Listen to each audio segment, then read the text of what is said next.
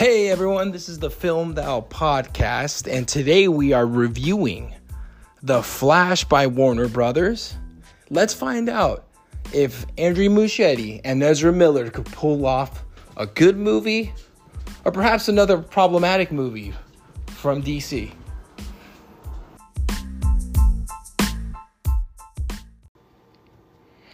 This movie was directed by Andrew Muschietti, also really well known for his horror kind of direction, especially when you talk about it. He's just really good at getting that horror aspect. We also have the very infamous Ezra Miller, Michael Keaton, and Ben Affleck. Those are three of the notable stars in the movie. And I gotta say, coming out of the movie, I gotta say that I liked it. I really liked the movie. I think the big glaring issue walking into this movie is Ezra Miller's drama, right?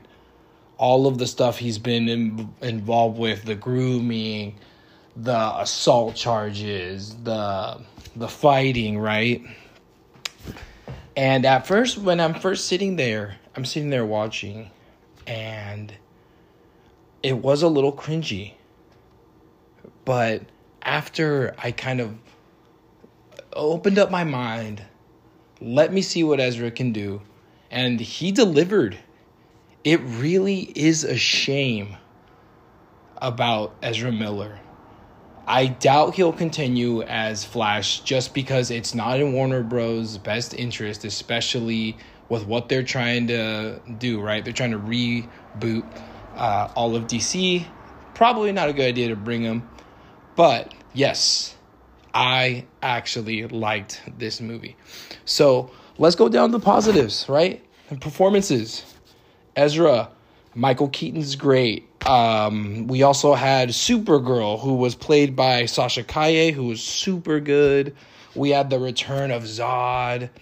I mean, the performances in here were good to very good, right? They weren't groundbreaking in any sense, but they were solid. They were great. Ezra Miller playing himself, right? He has to play two of himself at a lot of this points, and it is really impressive how they managed to do that. Another positive was a story. I really like the story of a hero's personal journey, right? A lot of times we get movies where it's universal ending or the city's gonna die or something, right? I like it when it's just a hero trying to do something for themselves, but ultimately understanding that is just not the way things are meant to be. And I love that. And I gotta say, I love how they explain time traveling in this movie and how it causes other universes. And there's also instances or things that come up that have to happen in the timeline that no matter what you do, they're gonna happen, right? And the writing, let's go down the writing. I really like the writing. It's great. It's solid. I think at times it can be cringy. That is mostly to do because of the other Flash, the other version of the Flash. I don't want to go too into it. I hate spoilers. I could save some time for that in the future. But yes, it's good. It's solid. It's acceptable. That's what I say. The writing is acceptable. The cinematography was great. I thought there was a lot of good shots, especially with when we get the reveal of Michael Keaton's Batman.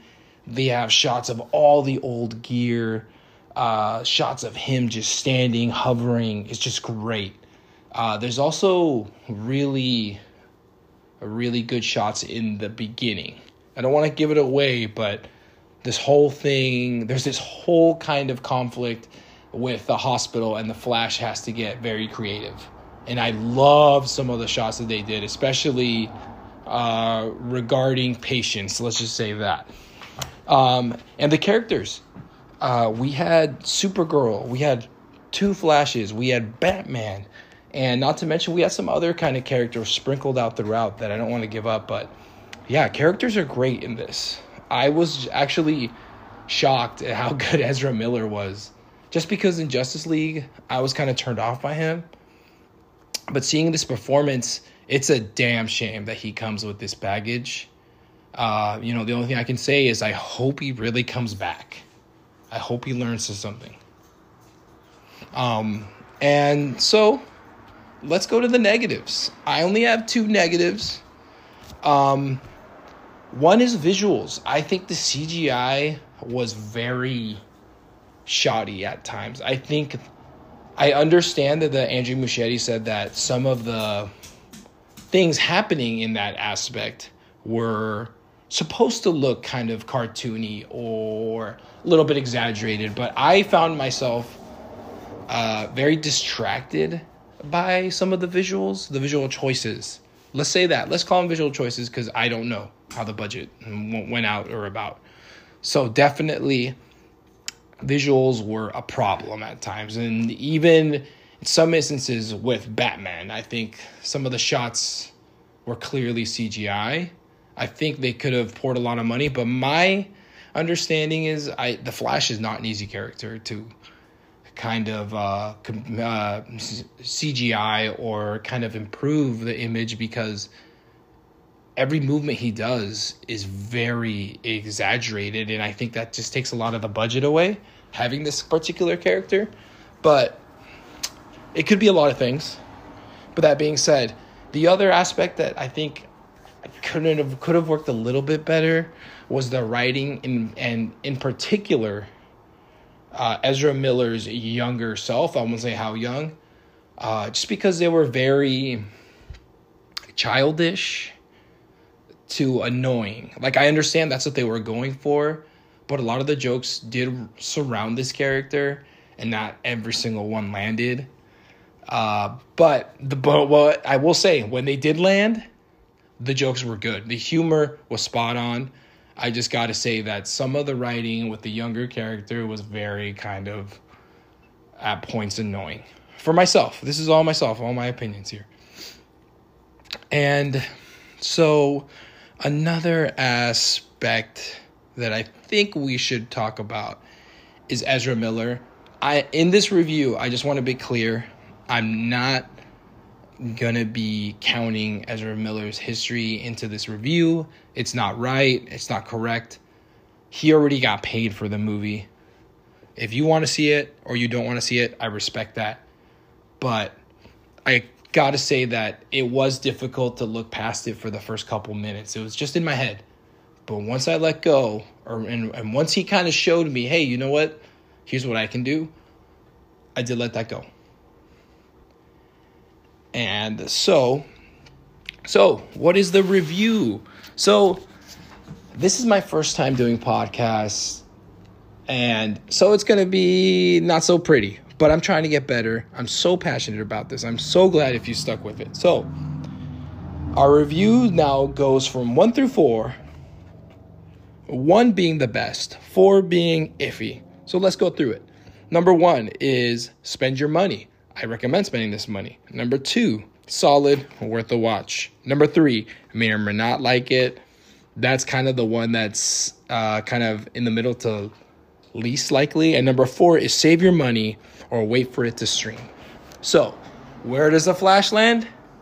The Flash lands at solid, and it is worth a watch. I recommend this movie. It is worth the watch. I can't say that it's a go out there and spend your money, but if there's a matinee or some kind of terrific kind of Tuesday offer where they offer cheaper tickets, go watch it. It's good money, well spent in that sense. I really recommend this movie. So some quick updates. Like I said, there's going to be some changes as we go on. There's going to be growth. But I also want to, be entertaining and not be so slow, kind of talk more fluid. And I will get better at this. Even as I am a teacher, it is not that simple sometimes to always talk for a solid straight 10 minutes, but I will get better at this. I am so glad you stayed tuned, and stay tuned because our next review will be Transformers Rise of the Beast. So I totally recommend sticking with that, and there will be one flashback film this week. All will be revealed later this week, and thank you for tuning in. This is the Filmed Out Podcast.